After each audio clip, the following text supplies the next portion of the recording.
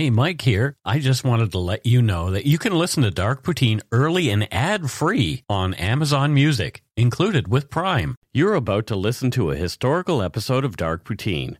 After episode 149, you will find Scott is no longer with the show. In an effort to maintain continuity and offer listeners as many episodes as possible, we are leaving the episodes in which he co-hosted intact.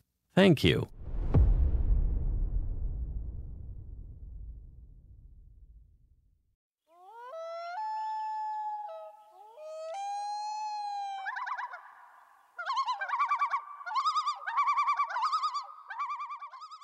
Welcome to Dark Poutine. I'm Mike Brown, creator and host. With me as usual is my good friend and co-host Scott Hemingway. Say hello, Scott. How about I say hello to everybody else? Hi, everybody. Hi, everybody. Hi.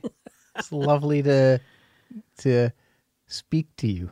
Yeah, Scott's tired because he worked today. He has a job. Back at work in the office, and so I had to been waking up at 2 on average most days. In the afternoon. This is not 2 in the morning. In the last couple of weeks, and all of a sudden it's 7 a.m. for me. Uh-oh. Yeah, I'm having a nice little nappy new before I came over. There you go. Yeah. The views, information, and opinions expressed during the Dark Poutine podcast are solely those of the producer and do not necessarily represent those of Curious Cast, its affiliate Global News, nor their parent company, Chorus Entertainment. Dark Poutine is not for the faint of heart or squeamish. Listener discretion is strongly advised. We're not experts on the topics we present, nor are we journalists. We're two ordinary Canadians chatting about crime and the dark side of history. Let's get to it. Put on your toque, grab yourself a double-double and an Nanaimo bar. It's time to scarf down some Dark Poutine. Chomp, chomp, chomp.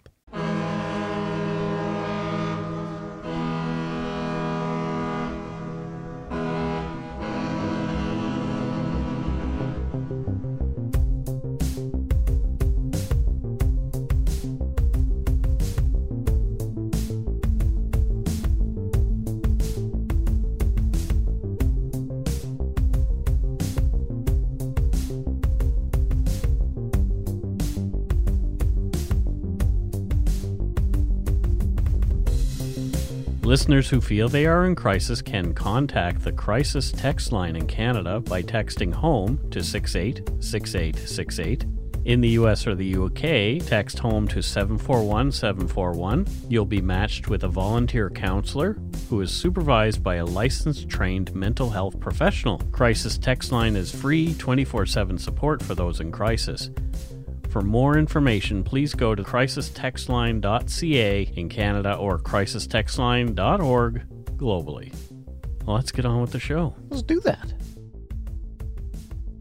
Early one morning in 1906, the bodies of two men were found on the trail on opposite sides of the small saloon and brothel called the 2 Mile House, north of Hazelton, British Columbia. 2 Mile House was on the way to the indigenous village of Kispiox. The men had been gunned down in separate incidents. Both had been shot in the back, and police believed the similar locations of their wounds and short time frame between the slayings indicated a single killer. Well, damn. Suspicion for the murders fell on local indigenous businessman who was called Simon Peter Gunnanoot. As he and one of the men had a physical altercation only the day before, he was the number one suspect.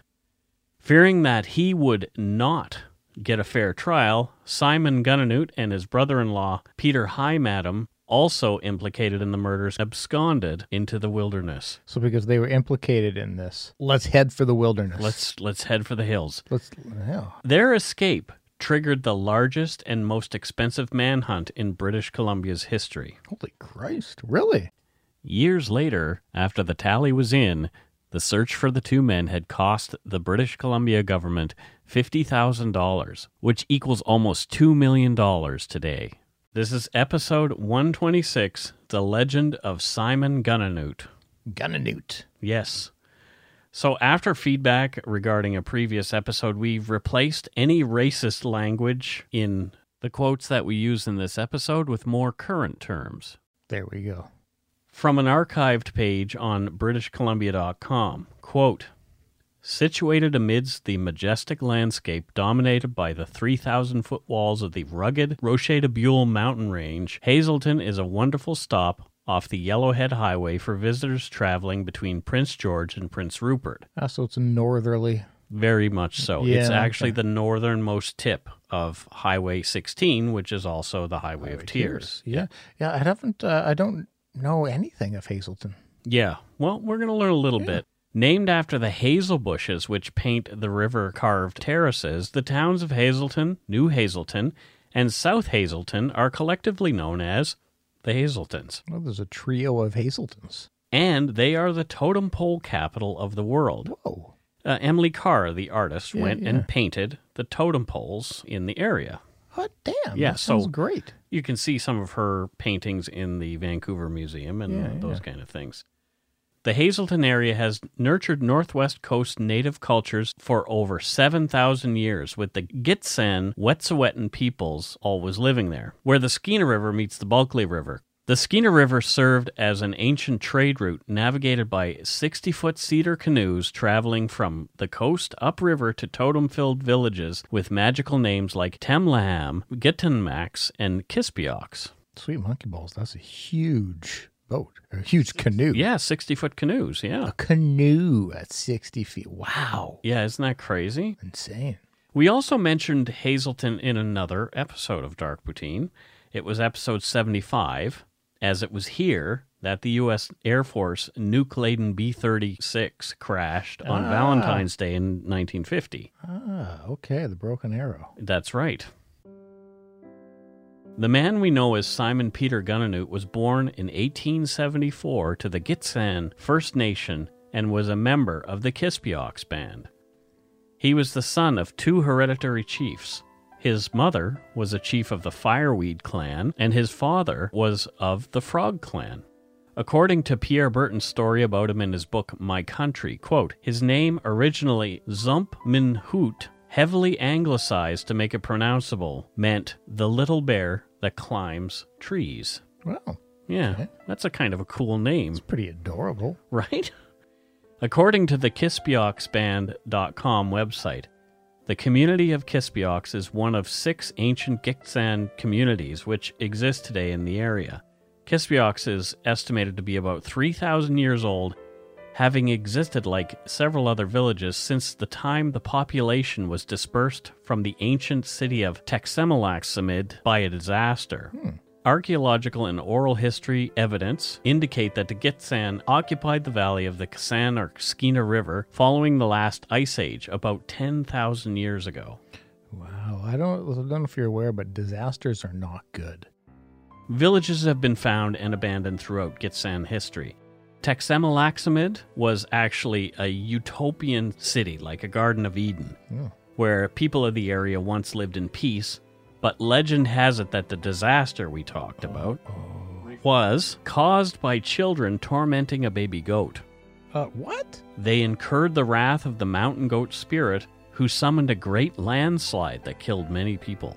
That's what you get for messing with a goat. Yeah, don't mess with baby No, goats. You don't don't. want to. You don't want to upset this mountain goat spirit. You really don't, because landslides. But it's a good way to explain a landslide, I guess, in Sure. your lore. Sure, yeah. I don't know. Maybe like I'm thinking like a more fierce and the wolf spirit. The wolf spirit. Yeah, No, you've angered the wolf but spirit. they angered the baby goat spirit. Yeah, it's a very adorable landslide must have happened. Very, yeah. Killed a whole bunch of people. It wasn't adorable at all. Adorably. Prior to contact with Europeans, the Gitxsan peoples were an organized nation with a strong economy. Per the website Gitxsan.com, quote, the Gitxsan pre-contact economy was based on the trading of salmon, other natural resources, and products/goods derived from these resources. Lots of trading occurred along grease trails with neighboring coastal First Nations for the Ulichan candlefish grease. The Gitxsan had a well-organized society pre-contact with political, social, legal, and economic institutions based on the Huilip house groups. Gitxsan institutions based on natural law, balanced lifestyle, respect, and obligation to the community, which governed pre-contact Gitxsan society, continue to be at work today. So, Wow. They still keep up some of their old practices Sounds amazing. of government. Seriously, sounds amazing. Since contact, the Gitxsan have always asserted ownership, jurisdiction over, and the right to self-government on Gitxsan territory. End quote. Before the Europeans came, sounds like things were going just honky-dory. Yeah. And then we came along. Yeah, and messed everything up pretty good. The Gitxsan territory covers an area of about 33,000 square kilometers, and that's about 5 times the size of PEI. Holy shit, really? Yep. Wow. Even as the Europeans first bullied their way into the area, greedily in search of gold and furs, the Gitxsan people continued to assert their rights to their territories. There was, and still often is, a lot of friction and mistrust between the groups, especially around the time that Gunanut was born. In 1872, only 2 years before his birth, members of the Gitxsan nation took action against the Europeans when, quote, the chiefs from the Gitxsan community of Gitsegulka blockaded the Skeena River to all trading and supply boats to protest the actions of the miners on their territories. Does that sound familiar? It sounds incredibly familiar. Isn't that interesting? Yeah. And this is 1872. Yeah. Various other protests and legal challenges have been mounted in the intervening years. Many of the members of the Kispioks, Simon Gunanut's family included, were converted to Christianity by Catholic missionaries and encouraged to leave the old ways behind. Many began to adopt the white man's new ways, wearing suits and living in single-family shacks other than their communal homes. Yeah. But they maintained their connection to the land and their ancestors. Simon's father, Nagun, taught him how to trap and all he needed to know to survive in the bush alone. According to Pierre Burton's book, My Country, and the chapter on the search for Gunanut, quote, in his childhood, he had hunted and trapped on his family's traditional preserve 100 miles to the east at Bear Lake. But as he grew older, he ranged farther afield, until he came to know a vast area, 10,000 square miles in size, as well as most men know their own neighborhoods. It's a lot of square miles. It really is. I personally am more of a round mile kind of guy. Okay, fair enough. At 21, he was a remarkable human specimen. 6 feet tall in his moccasins, 200 pounds, light as a cougar on his feet, and just as swift. Wow. With his Winchester .30-30, he was a dead shot. It was said that he had once killed a bear with a knife and that he could straighten out a horseshoe with his bare hands. Now, if there's any ounce of truth to those, holy cow. Yeah. Wow. Gunanut, growing a mustache like a white man, inspired that kind of tale. End quote. Simon's mother disliked the idea of him not being educated as well. As the world was changing, so she sent him to a religious school where missionaries taught him. From the Williams Lake Tribune, at some point in his childhood, Simon was sent away to school at Port Simpson, a coastal settlement about 20 miles north of Prince Rupert. Missionaries from the Methodist Church operated a residential school there, and Simon received what was considered at the time a fairly good education. So, residential school. Yeah. Simon Peter Gunanut was a hard-working hunter and trapper, and thanks to his schooling, he had a mind for business. If he didn't like the price being offered for his furs, he would tell the potential buyer to go shit in their hat and travel as far as necessary to earn whatever he felt his wares were worth. So, Good, yeah. he'd even gone so far afield as to go to Seattle to sell things. shit. And, oh, yeah. But Yep. I mean, that's a man who's got confidence in his product and Absolutely. his worth. Yep. Again from Pierre Burton's My Country, quote, he saved his money. In 1901, when he had enough to marry, he took his bride Sarah and their first baby to Vancouver to buy supplies. Gunanut had decided to embark on a venture that, for an indigenous man, was unheard of. He planned to open a store in his village. He prospered. In the winter, the family closed the store and went trapping together. In the spring, they sold their pelts, bought more stock, increased their cash reserves. Gunanut kept building up his equity. He bought a part interest in a sawmill, started a ranch on the Skeena, raised horses and cattle, a pillar of the community, until the world fell in on him, end quote. Well, until that point, this man has more ambition in his toe than I have in my body. Yeah, right? Wow. Yeah. So it sounded like he was a very talented guy who could walk both sides of the track, like he was able to operate in our capitalist cash society thanks to his knowledge of, his own way of life. Culture and history. It's pretty fascinating. It's really great. His competence in the way of his ancestors and modern education made Simon Gunanoot one of the most successful and respected men in the Gitxsan nation. There are also those, though, who envy the success of others. So Simon had a few people who resented him deeply for having what they couldn't seem to acquire on their own. The original and traditional name of the place where Gunanoot lived was Anslaw, loosely translated from Gitxsan language. This means the hiding place. From his ranch, he also ran a pack train supplying the gold prospectors in the region. Shit. So he was really Jesus, enterprising. Yeah. On June 18th, 1906, Simon and his brother-in-law Peter Heimadam rode 10 kilometers to the nearby community Haguelet to get fish for their two families. On the way home that evening, they decided to stop in at the notorious tavern called the 2 Mile House. This type of place was not allowed within 2 miles of the growing God-fearing village of Hazelton, thus its name and location. Okay. According to Pierre Burton's book, the establishment was run by, quote, Jim the Geezer Cameron. He had founded the 2 Mile House to cater to the hard-drinking trappers, hunters, guides, and indigenous men. It did not matter to Cameron that the law forbade him to serve natives. He had 2 charges pending against him already for that offense and another for operating an illegal gambling house, but he felt no compunction about serving Simon Gunanoot and Peter Heimadam. So shit, back then it was illegal to serve indigenous people? Liquor, yeah. Oh, wow. In a white establishment, for sure. Yeah. Yeah. Huh. Wow, okay. The men sat drinking and playing cards late into the night. Gunanoot and Heimadam were feeling no pain. One man, also drinking in the tavern, was Alex McIntosh, a massively built dock worker and a laborer. He had just been released from jail that morning as was well known as a brawler. He had been told to leave town the next day and had promised to do so, securing a position as a laborer in a horse pack train headed north. McIntosh, upset that 2 prosperous, well-dressed indigenous men were drinking in a white man's bar, made comments about Gunanoot's wife, Sarah.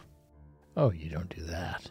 Some reports claim that McIntosh told Simon he had, quote, become close to Sarah while Simon was off trapping earlier that summer. Gunanoot could not let the comments slide, and a fight broke out between the 2 men. McIntosh bested Simon thanks to his size, and Gunanoot was badly beaten up. He was said to have carried a long scar on the side of his face for the remainder of his life thanks to a slash from McIntosh's knife. Gunanoot got his licks in, though, breaking and bloodying one of McIntosh's fingers. Well, great. Gunanoot picked himself up off the floor, and he and Heimadam left the tavern. Witnesses said that they heard Gunanoot shout on his way out that he was going to come back and, quote, fix McIntosh. A few others claim they heard him mention he was going to get a gun. Okay, so he's not... Phew, for a minute I thought he's going to... I'm just going to bring back some medical supplies. And fix his finger. I'm going to... No, he's going to fix him. McIntosh was seen riding off around the same time that Gunanoot and Heimadam had left. McIntosh's foreman took one look at the man's badly damaged finger and told him he needed to get it repaired before the pack train left that morning.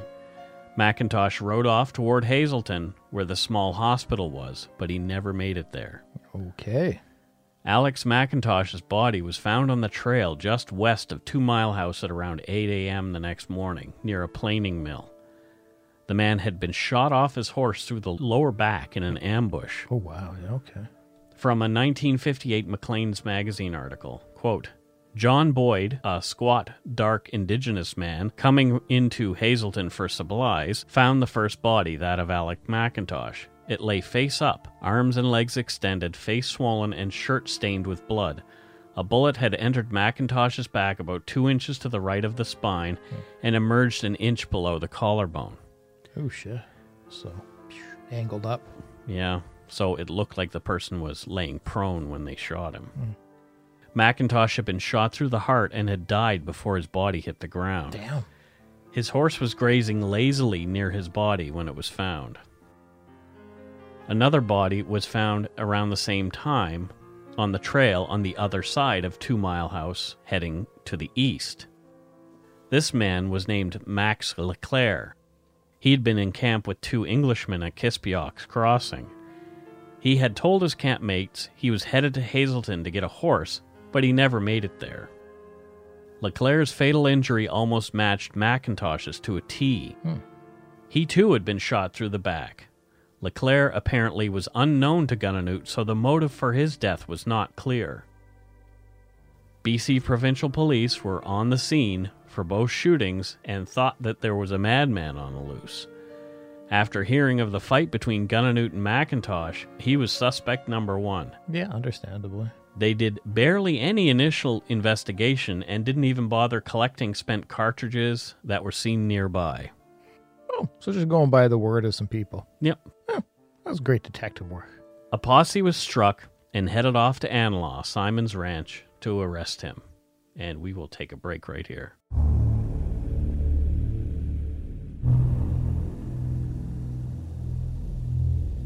Posses are always great. Yeah, for sure. Unless you're the one the posse is after. Right. Yeah, we don't have enough posses, although Sir Mix-a-Lot used to have a posse on Broadway. He had a posse on Broadway. Yep. I don't think it's the same kind of posse. No? No, I think it's a song. very different kind of It's a great song anyways. posse. I'm just saying. I think this one may include pitchforks and torches. Well, it could be. Yeah. Yeah, very, very easily it could Yeah. include those things. Yeah. As the posse was about to reach Gunanoot's place, a group of 4 men related to McIntosh passed them, headed in the other direction. The men told police that he wasn't at home, but claimed that the man's rampage had continued on his own ranch. Sure enough, when the posse arrived at Gunanoot's, they found 4 of his horses and 2 of the man's dogs shot dead. What the hell? And there was no Gunanoot, no Gunanoot's wife, no Gunanoot's children, and his mother was gone, as were Hi Madam and his family. So I guess maybe you take care of the animals because if you're fleeing, well, nobody else is getting my horses. Maybe, but why wouldn't you just flee on your horse? This is a great question. Gunanoot's aging father was tossed in jail for aiding his son. From a Maclean's magazine 1958 story on Gunanoot, quote, knowing the close bonds between the two, it was thought that this would bring Gunanoot in to face his accusers. A boastful deputy, Windy Johnson, was put in charge of the jail. Wily old Na Gun, allowed to exercise in a log stockade adjoining the jail, soon discovered that the outhouse, though entered from the inside, was built outside the walls. He also discovered that 2 of its wallboards were loose. Oh, jeez. On the 3rd evening, he escaped into the mountains. His jailer from then on was known as Silent Johnson. So Windy became silent. Yeah, what? Windy is a great name for a guy who farts a lot. A search party was made up of police and volunteers to go hunt for Gunanoot and Peter Hi Madam, who were now nowhere to be found. As their families were missing too, nobody had any idea where they had gone. Well, in their mind, if he had just, if they had just shot and killed some people, who's to say they didn't shoot and kill their family as well? So I'm sure that would have been one of the concerns. Sure. The searchers expected quite a trek, as Gunanoot was a master woodsman. A story in the July 23rd, 1906 Province newspaper. Oh, my God. It's been around for a long time. My God. It says, organized search. Government agency and party start on long trail at Hazelton. Hazelton, July 23rd. I feel like I should be... Exactly. There was probably a telegraph involved. John Fluin, government agent at Port Simpson, arrived here some days ago, and after completing the organization of a party to hunt down the indigenous murderer Simon Gunanoot and his brother-in-law Peter Hymadum, who is supposed to be identified with the crime. The party, consisting of 5 men in the charge of government agent Berryman from Aldermere, Bulkley Valley, took pack horses and provisions sufficient to last them till the fall, and started for Kishkigash, the indigenous village about 70 miles northeast of here, on the Bear Lake Trail where the fugitives were last heard of. The government raised the rewards for their arrest from $300 to $600. Whoa. Those old newscasters, the people who would read the news like that, it always sounded like they've got somewhere else to be. Yeah, right. I'm in a rush. I've got to read the news to you, and then I've got to go and get my car. I'm on fire. If the sighting was factual, the two had covered a lot of ground in just 4 days, especially with wives and children in tow. Yeah. And they had a massive head start on the searchers. 70 miles is a long ways away. Yeah, in those days, on foot, yeah. And in the wilderness, yeah. And wilderness that some white men have never, ever seen. Yeah. The search would go on longer than they had anticipated, much longer. The wilderness in the area that Gunanoot was familiar with, as yet unseen by European eyes, was so vast that you could hide Nova Scotia, PEI, and the island of Newfoundland there. Shit. The 2 men and their families might almost be impossible to find. Yeah. I mean, if Bigfoot is there, and we haven't found that. Would it be Bigfoot or the Yeti in that region? Oh, it would be Bigfoot. Yeah? Yeah, definitely. I'm thinking winter, cold. It's not that far north. Oh. It's north, but not that far. Oh, it's not Antarctica? No. Antarctica's south. Oh, they moved it? The next report in the province came on September 29th, 1906, a full 2 months after the double murder. Holy crackers. It would appear that the posse after Gunanoot and Hymadum thought they were close. The headline read, "May capture murderer." The fugitives have been seen crossing Bear Lake with 4,000 pounds of provisions. Holy shit. Most likely on the way to Gunanoot's family hunting ground near the headwaters of the Peace and Laird rivers. The searchers were lugging 1,200 pounds of their own supplies and planned to set up headquarters in the area so they could comb it. So they're basically bringing a town with them. Pretty much. Yeah. Oh, there's only 5 searchers, but 1,200 pounds for 5 searchers. Oh, my God. Gunanoot and Peter Hymadum had 4,000 pounds, 2 tons worth of stuff. My God. Yep.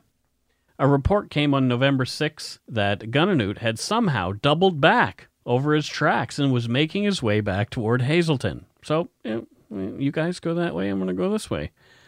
The man who was quickly becoming a living legend had come to the indigenous village of Kitsagas, where he asked for food and medicine, claiming his wife was ill. The people in the village gave him what he asked for, and he disappeared back into the bush. In early 1907, the reward had grown to $500 for each man. Well, so now. people are getting angry. Yeah. Over the next year and a half, there were sightings of Gunanoot in various places around northern British Columbia. But by the time BC police constables showed up, he and his crew were long gone, if they had ever been there at all. They suspected that many of Gunanoot's friends knew exactly where he was, but no one was willing to turn him in. So it's been going on for a year and a half? So far. I mean, at what point do you go, well, we tried? Well, we'll get to that. Wow. The search in the remote area was costing the government thousands of dollars. Yeah. The search party was running low on supplies, and it was way too expensive to keep resupplying them. Yeah. So in February of 1908, a year and a half after it had all begun, the posse returned south empty-handed. Yeah. I mean... But they weren't done. Oh. As reports of sightings of Gunanoot and his band continued to make their way to authorities, another plan was hatched to capture him. Over the years 1909 and 1910, 2 operatives from the Pinkertons were called in by the BC government to search the north for Gunanoot. From the Encyclopedia Britannica, quote, Pinkerton National Detective Agency was an American independent police force that was founded in 1850 by Alan Pinkerton, 1819 to 84, former deputy sheriff of Cook County, Illinois. It originally specialized in railway theft cases, protecting trains, and apprehending train robbers. It solved the $700,000 Adams Express Company theft in 1866, and in 1861 it thwarted an assassination plot against President-elect Abraham Lincoln. End quote. So they were super famous. No the Pinkertons kidding. were really, you'll see them in, Yeah, I've heard them referenced and talked about, but I didn't know they were an independent police force. Yeah. Wow. At the time, these guys were the heavy hitters in the world of crime fighting. Yeah, equivalent, I guess, to now calling in the FBI. Something like that, yeah. From David Ricardo Williams' book, Call in Pinkertons. Quote, on arrival in Vancouver, they outfitted themselves, broad-brimmed hats, thick wool shirts, and Mackinaw jackets, heavy underwear and trousers, stout high-laced boots, as well as a tent, mosquito netting, picks, shovels, billy cans, and most important, perhaps, guns and ammunition, for they would have to live off the land as they traveled, end quote. Damn. So these guys were prepared. Yeah, I'd be like, I'm good. I'm good. Send Peter up. He loves this kind of stuff. So kitted out, the two Pinkertons agents headed north to begin their search. Their efforts, too, were thwarted at every step. Just when they thought they were hot on Gunanoot's trail, he would slip away. They were not getting any help from the indigenous people in the area, who resented the two brash Americans, even driving their horses away at one point, and then telling them they had to pay for them to go look for them. Sweet. The Pinkertons gave up their search in February 1910, returning to Hazleton in poor weather. Bon, bon. Wow. Talk about elusive. The official search ended there. Yeah. For 9 more years, sightings continued, but Gunanoot remained a free man. The stories about him grew more and more fantastic. From Monty Bassett's essay, Chasing Shadows, quote, there are many stories that Gunanoot not only did all that was attributed to him, but that he had supernatural powers. Oh, yeah. For example, he could deflect bullets just with his will, making them curve away from his body. Wow. He could become invisible and pass through his pursuers' camps unseen. Makes sense. His dogs trained to never make a sound or leave a track. Whoa. Can The you floating imagine? dogs. Yeah. Clearly. Wow. Dogs in little hovercraft. Special boots. Special little doggy boots. It's incredible. I think that's all accurate. Oh, for sure. Yeah. Yeah. It has to be accurate. There's no way that that's just a story. No. I'm sure bullets coming. He's matrixing it. Yeah. Yeah. Fact. From the Williams Lake Tribune, quote, the First World War came and went. Automobiles arrived in Hazleton. A railway line was established to Prince Rupert, and the population of the area doubled. Gunanoot and his family group not only survived, but they prospered. He continued to trap and trade. During his years on the run, he amassed a fortune estimated to be around $75,000. While on the run. While on the run. Wow. However, it was a hard life. By 1919, Simon was 44 years old. 2 more children had been born and baptized, and he wanted all his children to be educated. End quote. That's right. Gunanoot gave himself up and came in to face the music. Wow. After 13 years. Wow. I can imagine that being a very hard life. Right? Isolation. Yeah, and that's the biggest thing is like, I mean, we've done isolation for 3 months and we're just going bonkers. Yeah. But yeah, he was alone though when he turned himself in because Peter Hymadum had died in 1910 while on the run. So Oh, shit. yeah. Back at Hazleton, Chief Constable Kelly was waiting at his desk for Gunanoot's arrival. He had heard he was turning himself in. Simon walked in, cool as a cucumber, and said, I am Simon Gunanoot. I've come to turn myself in. Kelly had never been face-to-face with the accused murderer before, so he didn't know what to expect. Yep. Kelly's eyes flicked to 3 rifles in a gun rack on the wall near where Gunanoot stood. Simon took note of the man's nervousness and said, "Don't be afraid of me. You never saw me before, but I know you, and I could have shot you many times out on the trail." Oh, my God. Oh, shit. According to Maclean's magazine, Simon Gunanoot was, quote, remanded to a higher court. He was taken south to Vancouver and lodged in Ocala prison until October 7th, 1909, when his trial for the murder of Alex McIntosh was set to begin. Gunanoot pled not guilty to the charges against him. Gunanoot's trial would be for the murder of Alex McIntosh alone, as the evidence linking him to Max Leclerc's murder was much, much weaker. Simon was represented at trial by a well-known lawyer, Stuart Henderson, who had helped to broker the surrender. The Crown's case against Gunanoot was circumstantial at best and was delivered in a day and a half. Shit. He was described as grim and expressionless as he sat in the prisoner's box to hear the evidence against him. The story of the fight was told and the discovery of the body of McIntosh. The lack of gathered evidence at the crime scene and the fact that they had no witnesses or murder weapon created some major holes in the Crown's case. Yeah. I mean, it's literally, we heard that you had a fight. Well, they did have a couple of hearsay witnesses who said that Gunanoot had, quote, admitted to the killing. Yeah. But, his lawyer picked that apart. Yeah. A witness for the defense was a young boy who at the time of the shooting had seen both Gunanoot and McIntosh as they left the 2 Mile House early that morning, both riding in different directions. So Gunanoot did not follow him. Also, Simon's lawyer pointed out Alex McIntosh was not well liked. There were a number of folks around Hazelton who would have rather seen him dead than alive. He didn't seem like a decent fella. No. The fight that he and Gunanoot had that night gave someone the perfect cover to commit a murder, knowing it would be pinned on an Indigenous man. There had been no physical evidence tying Gunanoot to the crime at all. Yeah. Henderson called the policeman involved stupid. I mean... Yeah. He said that they had their sights set on Simon right from the beginning with no other leads pursued. It does seem like that. And that's the way it was. Yeah. Henderson also brought up the question, why would Simon shoot his own dogs and horses? Yeah. Perhaps it was the McIntosh boys who had just been to Simon's ranch on a vigilante mission. Oh, okay.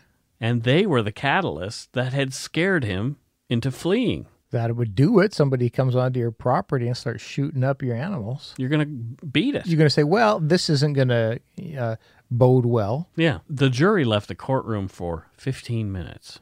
Oh, my God. At 4:30 in the afternoon on October 9th, 1919, they returned with a verdict. Guess what the verdict was, Scott? Oh, guilty. It was not guilty. Wow. Yeah. I thought for sure Indigenous individual. Yeah. This is just That's what I thought. Formality. Wow. Yeah. Good. There was more good news the next day. From an article in the Province on October 10th, 1919, quote, when court opened the next day, Mr. Justice Gregory said the charge against Gunanoot was not going to be proceeded with in the case of Max Leclerc. Yeah, you said they have less evidence and everything, so yeah. The judge said the evidence is not as strong as in the other case, and I am instructed by the Attorney General to enter a stay of proceedings. I am not surprised. In view of the other case, it would seem hopeless to proceed. And then he said, prisoner, stand up. You will be under a certain amount of suspicion, but so far as the court is concerned, you are a free man. Now go away and be a good man. End quote. Wow. Yeah, Good interesting. old Gunanoot. Yeah, it's kind of a nice ending to this story for him to go free because... I mean... There was never anybody else charged. Yeah, but... a potential murderer was set free, but he wasn't convicted. He was found not guilty, and plausibly somebody else did it. Yeah. And I kind of like this guy. Right?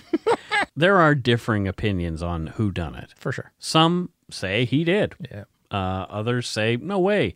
And then there are other things that rumor that Peter Heimadam's wife actually admitted on her deathbed it was her who had killed them for some reason because they had been interfering with her. So maybe there was some actual truth to what was going on. Interesting. Okay. Who knows? Yeah. Who knows? That could all be just rumor and speculation as well. I mean, the case is over 100 years old, so like the truth does tend to become obfuscated over the years. Days. Yeah, right. Days. Oh, right now. Yeah. Right now, if one side says something and then the other side says something, you're never sure what the truth is. No. Yeah. You can throw 100 Guess years what? into the Everybody's mix. lying. Yeah. At least now you can kind of go and do a bit of your own digging, and there's probably going to be video footage, and you can Something. make back then, though, it's like, no, it's just what people said. Yeah. And so, like, Yeah, well, somebody said that he said it, yeah. that he did it. Yeah. Well, okay. Then there you go. Let's hang him. Yeah. Crazy. Reporters asked Simon to explain why he ran away. Gunanoot told them that after the fight at the Roadhouse the night before, his face was swollen and he was embarrassed. He didn't want anybody to see him until he healed up. He was near his house when he heard the McIntosh boys come into the yard and shoot the dogs and horses. So, to be safe, he took off. Mm-hmm. He was on the trail away from the house when he found a pair of woman's moccasins in the mud. He caught up to his wife and mother, who had run away before in fear of their own lives, because they were right there at the ranch when these kids came in to shoot the place up. Gunanoot told reporters he was never actually very far from Hazelton most of the time. People had known where he was and warned him when the police were in the area. And when he saw searchers himself, he would, as he put it, skidoo. Wow. He made it seem like it was easy to stay hidden with his entire family for 13 years. Maybe it was for him. Yeah. Isn't that crazy? Yeah. Holy shit. So he returned home to his land. Wow. On Monday, January 22nd, 1934, the Province newspaper reported that Simon Gunanoot had died of influenza while trapping north of Bowser Lake. The historicplaces.ca website says, upon his death in 1933, Simon Gunanoot was buried on a height of land overlooking Bowser Lake, a place known as Graveyard Point. Yeesh. The site is valued for its historical and cultural significance as a reminder of the struggles of First Nations on their own lands in their relationship with non-Aboriginals and non-Aboriginal laws. It represents the collision of old and new cultures and the attempt of First Nations to live in both worlds at a time when a First Nations person accused of a crime was almost guaranteed to be presumed guilty. Well, yeah, exactly. Like I was saying, that's exactly what I thought was going to happen. The site was deliberately chosen to be south-facing and protected, yet difficult to access. It is a reminder of the dichotomy between the vastness and harsh nature of the country into which Gunanoot disappeared with his family and the familiarity Gunanoot had with the area as he followed a traditional way of life. The location is significant for its aesthetic setting and as a place where Simon spent much of his time, end quote. And his father is buried there too. I'd kind of like to visit that area someday. It sounds Mystical. Yeah, sounds mystical. Yeah. Yeah, it does sound kind of mystical. Yeah. But it's also 14 hours away by car. Whew, shit. You could fly to Prince George, maybe, and then drive another 4 hours. If you're going to drive, just drive. Yeah, Just drive it. fair enough. And that's it for this week's case, The Legend of Simon Gunanoot. Well, I quite enjoyed that one. Yeah, it was a good one. Yeah. Yeah. Fascinating. There's murder, there's mayhem, there's weirdness, and bullet dodging. and the right guy gets away. Yeah. Yeah. Yeah. I mean, He was like a God-fearing Christian man. He was not a violent person ever. Anybody who knew him said this was not something that he would have ever done. Yeah. Although, to insult somebody's wife in that way, in that culture, it was a very, very offensive thing. And then to get into a fight with said person and lose to said person, and especially if some wobbly pops were involved. Exactly. And you were a bit sauced. I mean. Yeah. Who knows? Yeah. I mean, it's lost to history now, and nobody else was ever charged, like I say, with the crime. So Yeah. it's an interesting story. It is. I mean, I can't say, I don't want to say that. Yeah, no, he was obviously innocent. Who knows? But a fascinating and really interesting tale. And I really, aside from the murder, I really liked the cut of that guy's jib. Yeah. Well, like I said, we don't know if he did it. Well, no, I'm saying I'm just saying, like, murder aside, if that wasn't involved, Yeah. I really liked this guy. Like, he was really, He was an interesting cat. Yeah. Like, the whole idea that he was a respected businessman in European culture, Yes. as well as, in the 1800s. and he for was Christ's he sake. would be a hereditary chief himself because Yeah. his parents both were. So Yeah. very fascinating. Very fascinating. Yeah. Huh. Yeah. Huh, says Scott. Well, Well, how about them apples? yeah, that's a gooder. Well, I guess it's time for voicemails. Oh, I gotta. It's impossible to not bring up like a guy accused of shooting somebody. His name has gun in it. Right. That's just It also had Newt in it. yeah, gun and newt. But Yeah. I just think that's great. Yeah. They probably were like, "Who did it?" And they're like, "Somebody. Does anybody have gun in their name?" That could have been it. That's who. Definitely, if gun is in their name, they did it. Yeah. But that Gunanut was the anglicized version of his name, so.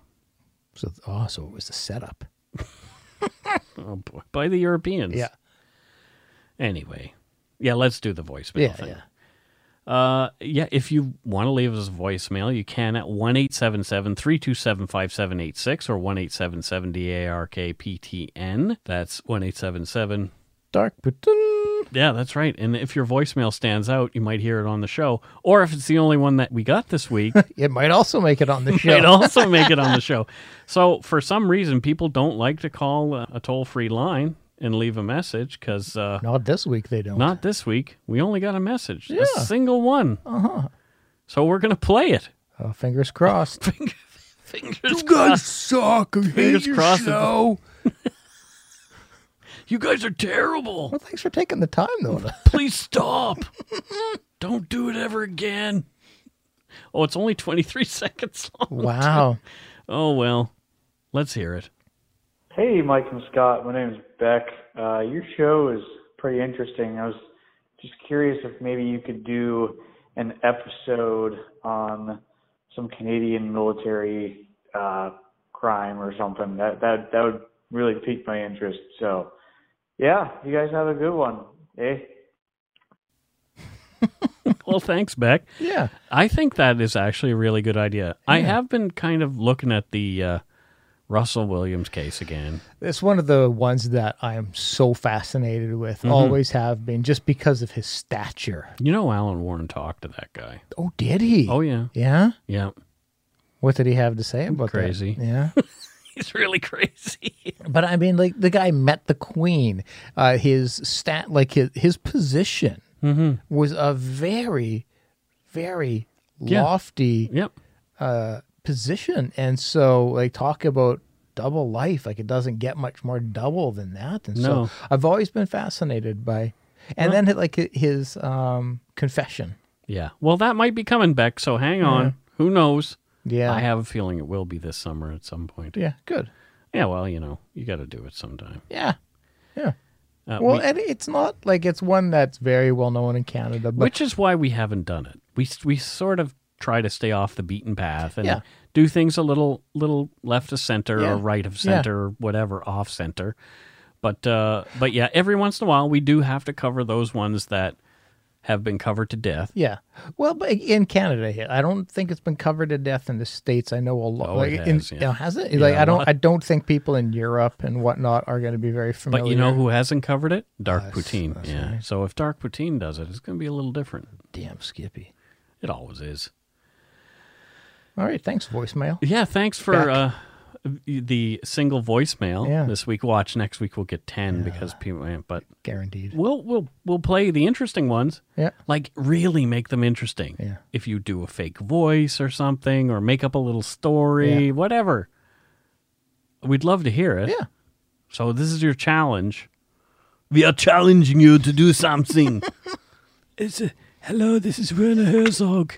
I'm calling to say I really love Dark Poutine. Oh my God. It is a wonderful show, and it makes me wonder, as I stare into the abyss, why on earth you boys don't have more money and your own television show. This is Werner number 2. I agree. So it's Werner's clone over there. Anyway. Could you imagine? Okay, if you're like a celebrity and you're listening, Please. call and leave us a voicemail. leave Oh us a my God. voicemail. We would just do cartwheels around this. If you're floor. not a celebrity and you're listening, please call us. Oh, Leave us a absolutely. voice- Could you just imagine though, like Yeah. we listen one time Or and it's pretend you're a it's like, celebrity. hey, this is Brad Pitt or something. You're like, wait a minute, what? Yeah. It's toll free. I mean, Well, who knows? Ryan Reynolds might listen because he's very Canadian. Ryan. Deadpool. Ryan Gosling. Scott's in love with Ryan He's Gosling. dreamy. Ryan Gosling. Leave me. Hey, people, Twitter storm Ryan Gosling. Get him to send me a voicemail. Is Ryan Gosling like your, if you did it once, your guy? Oh, yeah. Oh, really? Yeah. Twice even. Oh, If I did it twice. Yeah. Oh, Ryan Gosling, dreamy as hell. yeah. Yeah. Yeah, well. Yeah. So, yeah, people, Yeah, he's a good-looking man. blow up Gosling's Twitter and get him to leave us a voicemail. There you go. Because I'd get all the Scott would be all a Twitter himself. yeah. He'd be a little Twitter-pated. probably get the vapors. Oh, isn't that gas? I don't know. Well, I always have that then. You always have gas? Yeah, well, I guess I've always got the vapors are constant in my life then. Well, they are. I've been at your house where the vapors quite extensively are. Vaporizing Bashed the room. about. Yeah. Yeah, it's really terrible. Yeah. It smells like what was it that we saw? Carol and I saw in a movie, and she can't stop saying it now. It says your farts smell like a dumpster behind a Hungarian restaurant. Yeah. I take pride in my. This is going to gross out most of the people listening. Oh. It should gross you all out, but probably most. I did one time. I woke up my wife. Oh no, She was in a deep sleep, It's- out cold. She is very hard done by. I woke her up like I didn't like jostle her. She woke up just by the smell of a fart alone. Well, that happened at our house when we used to have a dog. Our dog woke us up with a Oh fart. yeah, With a fart. yeah. I took a lot of pride in that. Like it was silent. Like there was no sound. It was the smell was so bad. She woke up. That's disgusting. Yeah. Well, yeah. Anybody who maybe thought kind, loving thoughts of me. Uh-huh. Yeah, I think that's kind of gone now. Well, look at that. It's time for some Patreon shout-outs. What? People are still Patreoning us. Well, that's good. They are becoming patrons. Patronizing us. They are patronizing us. Amanda Myers from Springfield, Missouri. How about that? Thank you, Amanda. Springfield. Yeah. What does Amanda do there? Does she work at the nuclear plant in Springfield? No. Mm-hmm. She works at the water refinery. Oh, she refines water. Yeah. Well, that's good. Yeah. She gives it a good education, Yeah, there you go. teaches it good manners. Here's how you set up forks properly on a table. Wow. Don't arc your back while sitting. Elbows off the table. Wow. Yeah. Next, we have Erin Buck, and she is from Seattle, Washington. Oh. What does she do in Seattle? Does she work at Pike's Market and throw fish? No, she has the less glamorous job there. Oh. Yeah, she catches the fish. Well, that looks pretty glamorous, too. Have you seen it done? No. They throw like a giant fish, and then the guy who catches it wraps it up and gives it to the person. No, I don't know, Mike. What? Like fishing rod catches the fish. No. That's what she does. Oh, she catches fish with Catches. Oh. Yeah, no, not the Pike Place fish catcher. Oh. Yeah, no, that'd be pretty. I don't know if that would be a good gig or not. It could be. They're good at it. It's fun to go and watch them toss the fish about. But no, she heads out in a rowboat There you go. and casts a reel and hopes she catches a big old salmon. Okay. That's her job. There you go. Yeah, people do it for free sometimes. She gets paid. So we had somebody upgrade their patronage. Oh, Laura Jane Hoshino from wait a minute. Tokyo, Japan. Wait a minute. Laura. Arigato. Arigato. I know Laura. We both do. Yeah, she's super nice. What does she do for work? She is an English teacher. Well, she was. I think now she's teaching Oh God. Oh, you're giving her the real thing. Yeah. Yeah.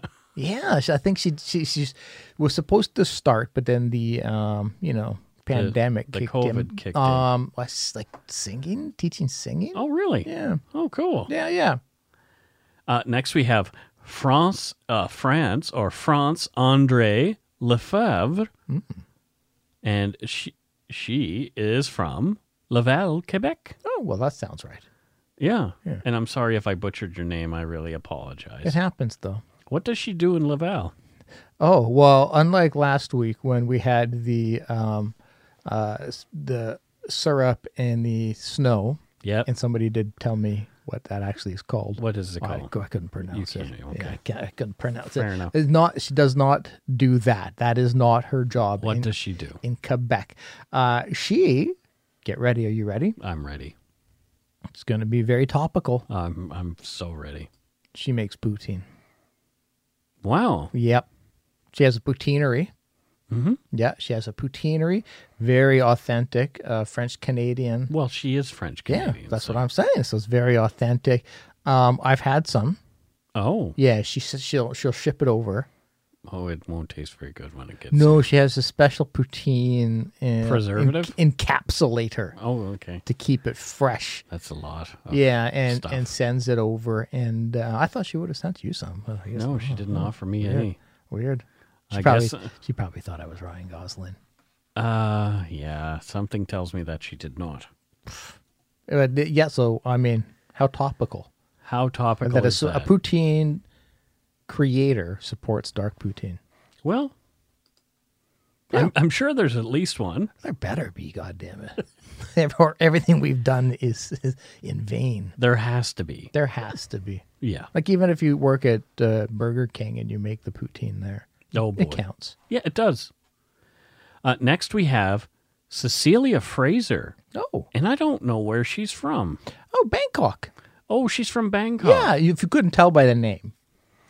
Cecilia Fraser is Yeah. from Bangkok. Yeah. And what does It's a she very do? common name in Bangkok. What does she do in Thailand? Oh, she doesn't do Muay Thai. Oh, She doesn't do Muay Thai. she is Muay Thai. She is. No, have you seen, when they have to kick the trees Oh, gosh. to toughen up their shins? Yeah, that looks brutal. Yeah, she's the tree shaper to make it more well-shaped for kicking. They pretty much kick any old tree. No, I know, but not like the actual, but they have like, wooden, like you carve it Oh, down. like a fake and- tree. Yeah. Well, no, it's like they take it's real wood, Mike. It's from tree- a real it's- tree. It was previously It a was tree. previously a tree, and then they cut it and shape it, and you can. So when you're training, you can enjoy some good old tree kicking. Well, that's good. Yeah. It's- Well- well, I mean, not if you're the tree, but Enjoy your tree kicking there in Bangkok, Yeah. Cecilia Fraser. yeah, if you've kicked any of her trees, let us know. Drop us a line. Tell us. Tell us in the voicemail about kicking let us- Cecilia's trees. Let's give her work some praise. You tell us. Give us a live review of her work. Okay. Next we have Brooke Tang, and she is from Lavon, Texas. Oh, yeah. What does Brooke Tang do in Lavon, Texas? Oh, is she one of the Tang family? No. No. What? Unless you mean like the actual drink Tang. Yeah, that's what I Oh, mean. okay. I thought maybe there was some Tang family I'm unaware of, like some famous. No, I mean the the- Tangs, the Texas Tangs. Yeah, the Texas drink Tang. Yeah, that's exactly what she does. You know astronauts drink Tang. I do. Yeah. I do. Yeah. Yeah. So she I- she is like the heiress to the Tang Yeah, fortune. Yeah, she doesn't actually have to work because she got the Tang money. Well, But, that's probably why Brooke's helping us out, because she's got yeah, that Tang money. throwing around to some of toss that around. Tang money. Yeah, and so she's just living a good life. A lot of charitable work, Good. like supporting Dark Poutine. That's very charitable. Yes, yeah. So she's living in Texas on Texas Lake. There you go. Yeah. Texas Lake. Texas Lake in You Texas. just, yeah, boy, you're pulling these ones out. Oh, no. Next, we have Andrea Gaweiler, and she is from Kitchener, Ontario. Oh, And what does she do in Kitchener? What do you think is going on there? she makes linoleum flooring. Yeah. Is it specific colors or is it just all straight up? It is specific colors. Oh, Yeah. She makes rainbow linoleum oh floor. boy. I know. It's I know. like Pride linoleum. It really is. Wow. It really is. It's Somebody had to break into the market with that particular product. So Yeah. I mean, good for you, Andrea. should you drop some food, good luck finding it because it's just going to blend in. And don't ever do LSD in your house. Oh, no, do it. Do it on that Because your floor. floor Yeah. would look Yeah. like it's like moving all over Oh, the you place. would think you're floating on a rainbow. No, it would be terrible. No, it'd be great. And so, she's pioneered that manner of linoleum. Well, there you go. Yeah. Well, Cheryl Lyon has upped her pledge. Oh, I don't know where she's from, though. you don't know where Cheryl No. Lyon is from? Nope. Anchorage, Alaska? Alaska. Oh. That's the one. You know it. I have heard of it. Oh, good. Yeah, Right? she's from Anchorage, Alaska. And what does she do in Anchorage? Does she build anchors or? You got it. Nailed it, Mike. Wow! For the first time You ever on nailed the show, it. I Home have run. nailed it. Home run. So Out of the park. So she creates anchors in Anchorage. Yeah. You would think that they're like iron forged or more like a gigantic. Is it like in a weird epoxy resin? No. See, I didn't get that No, right. she whittles She the whittles metal. Yeah, you don't think people whittle metal. They don't. No, but she hand carves. Oh, Yeah, these. She started with the reason why she hand carves metal was she started with wood. yeah. She thought she'd break into the wood Carving. wood anchors. Yeah, but they tend to float. Yeah, they just floated. They're not very useful. And so she took that skill of whittling and translated it to metal. She must have very strong arms. Oh my God, you have no idea. She got some guns. If she hits you, oh man, you're out. Well, thanks, Cheryl. Yeah, thank you. Next, we have B, as in B-E-E, Oh, Reed. B. Reed. B. Reed. If you insist, I will. And I don't know where B is from. The Bee. hive of some sort of hive. Yep. And let me guess. She is a honeybee. She's not a honeybee, No? Mike. That's ridiculous. No, she's actually from Esquimalt. Oh, Yeah, in BC. Oh, It's on okay. the island. It's out by Tofino. but what does she do? She is a weather. Vane. A human weather vane. Well, no, a weather. I don't know how they announce her. Like, so if it's raining. They used to call them a weather girl or a Well, weather no, because man it's like she's like or- that's antiquated yeah. language. So She would like she would be a meteorologist. she would go. No, she goes outside Oh, if it's raining. she just says, She goes, it's raining. "Oh, Yeah, and it's sunny. oh," well, So she yells it to the community. like people really can't figure that out for themselves. Well, I mean, your curtains are closed. You're chilling at home. You're thinking, I wonder what the weather's like. You hear, Don't want to go out in case you catch the COVID. it's a bit chilly today. Oh, well, maybe. Yeah. Yeah. Well, thanks, B, Thank you, B. for Thank you. for yelling about the weather. Yeah. there in Esquimalt. Yeah. Kind of like that guy in who's in the East Coast there who's got the it's going to Oh, rain. it's Frankie McDonald. It's kind of like that. I love but Frankie but McDonald. without the YouTube, Yeah, just yelling it. I think he's fantastic. Oh, well, yeah. that's pretty much what he does. He yells. Yeah. He's great, though. Oh, he's incredible. And lastly, as far as Patreon Mm-hmm. goes, we have Priya Ramnath Oh. from Dublin, Ireland. Yeah. Wow. I would love to go to Dublin. So what does Priya do in Dublin? Priya. I think I need to have a little poo. Oh. Oh, interesting. Okay. You've seen the IT crowd, right? Oh, not all of it. Oh. But Priya, get this. go ahead. She makes Priuses. So Priuses are made in Ireland? They are. Yeah. I thought they were Japanese. Well, it's a fine line. Japanese, Irish, same thing. Potato. Get it? Because potatoes and Irish. Yeah. Oh, that's Yeah. terrible. No, it was hilarious. No, that's about the troubles. no, that's hilarious. The potato famine is funny? Yeah, well, Not really. potatoes. Too soon. So I hear.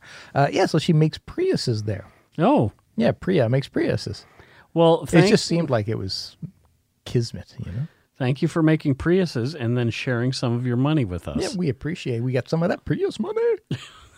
We got that Prius money. Oh, boy. Yeah, so we did get some donut money, Oh, did we now? and it was from Jennifer Guidry. Okay. She's been around for quite some time as far as supporting our show. Has she? She definitely has. We see her in the Umber Yard and all that kind of stuff. And the message from Jennifer is, "Hello, gents. Here's some donut money. Sorry it has been so long. Oh, no. I'm on furlough and have really enjoyed listening while I piddle around the house." Whoa. She's peeing around the house? I don't think that's what she means. I don't think so either. But that my dad used to call having a pee having a piddle. Yeah. So it would be make like, sure you piddle before you get in the car. I would say like my dog piddled in the house, left a little, some So while Jennifer, where is this house that Jennifer piddles around in? Bratzik. Bratzik? Where's that? It's in Russia, Oh, it's in Russia. of course. And what does she do whilst piddling? Oh, she makes it's Russia, so Nesting dolls? no, they have her she works in a mine. Oh no. Yeah. It's well-paying job, Poor Jennifer. but it's really hard labor. it is hard It's labor. really hard labor and dirty. Oh boy. Yeah. Your hands get really sore from pickaxing all day. I can see I it. think that's what they do in mines. Pretty much. Yeah. Well, thank you so much to our patrons, past and present, for your pledges. Thank you so much, Donut Money donators. We really appreciate your support of the show. If you want to help support us, you can do so at patreon.com/darkpoutine. Or for one-time support, you can send us donut money via PayPal at our email address, darkpoutinepodcast@gmail.com. Now, we did have somebody send us a little bit of an Interact transfer. We did. Legsy Charlton. Oh. Yeah. So where does Legsy live again? Well, Legsy Yeah. lives in I'm trying to remember. I'm not pulling up my phone. No. I'm trying to that remember. would be cheating if you do. And that's not. Oh yeah. She's from Pyongyang, Oh, Pyongyang. yeah, North Korea. Oh, really? Yeah. Is she? Does she work for Kim Jong Un in some way? Well, Or is she the one who tells she- him she- that he's actually a pretty good guy? she can't really talk about what she does because it's Oh. North Korea. Her and her family will probably be killed. But I'll tell you, Okay. What? she's a subway train operator.